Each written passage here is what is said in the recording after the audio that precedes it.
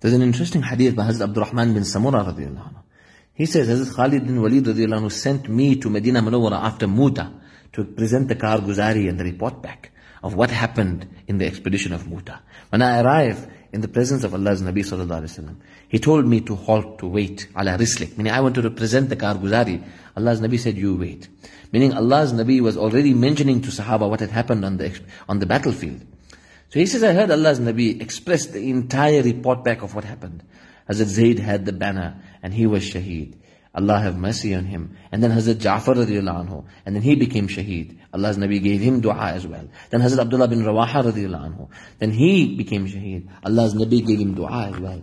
Then Khalid takes the banner. So in this hadith, Hazrat Abdurrahman bin Samura says, I'm hearing Allah's Nabi express exactly what happened on the battlefield. Then Allah gave victory through Khalid, Sayfum min Suyufillah.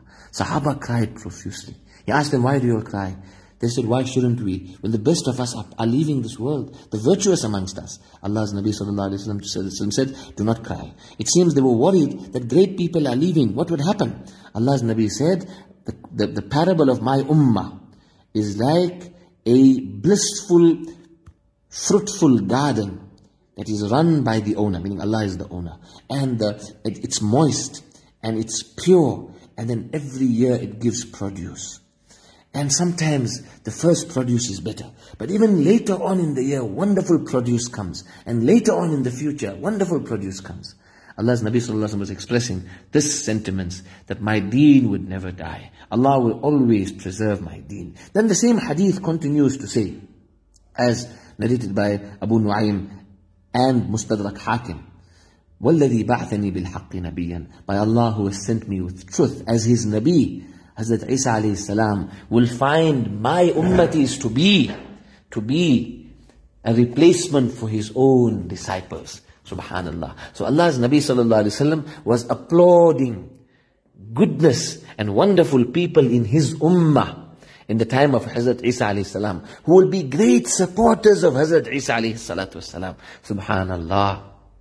In one interesting hadith by Hazrat Thawban radiallahu anhu, Thawban ibn Bujdud radiallahu anhu, he was a freed slave of Rasulullah sallallahu alaihi wasallam. Allah's Nabi sallallahu alaihi wasallam freed him, but he wanted to always stay in the company of Allah's Nabi sallallahu alaihi wasallam. He narrates many ahadith. Thawban radiallahu anhu, he narrates that Allah's Nabi sallallahu alaihi wasallam mentioned two groups of his ummah, isabatan min ummati, two groups of my ummah that Allah has preserved from Jahannam. Number one, the one are those who would take Islam and strive in Allah's way in India. Isabatun taghzul Hind. Allah's Nabi gave du'as for them. Allah's Nabi gave glad tidings for those who would preserve Allah's deen and defend the Muslims in India. وَعِصَابَةٌ تَكُونُ مَا عِيسَى بْنِ مَرْيَمْ عَلَيْهِ السَّلَامِ. And the second group are those who would strive in Allah's way with Hazrat Easa alayhi salatu wassalam. This hadith is in Sunan al-Nasa'i, the hadith of Hazrat Thawban radiallahu anhu. Another is that of Hazrat Abu Hurairah radiallahu anhu. He says, Allah's Nabi sallallahu alayhi wa sallam spoke of Hind and said, a great army of my ummah would take Islam into India. يَفْتَحُ اللَّهُ عَلَيْهِمْ. Allah will give them victory. And the end of the hadith, this is in Abu Nu'aym's Kitab al-Fitan, as well as Kanzul Ummal. Such men, Allah will forgive them, and then they will return, and they will find Hazrat Easa alayhi salam in Sham. Allahu Akbar, Allahu Akbar.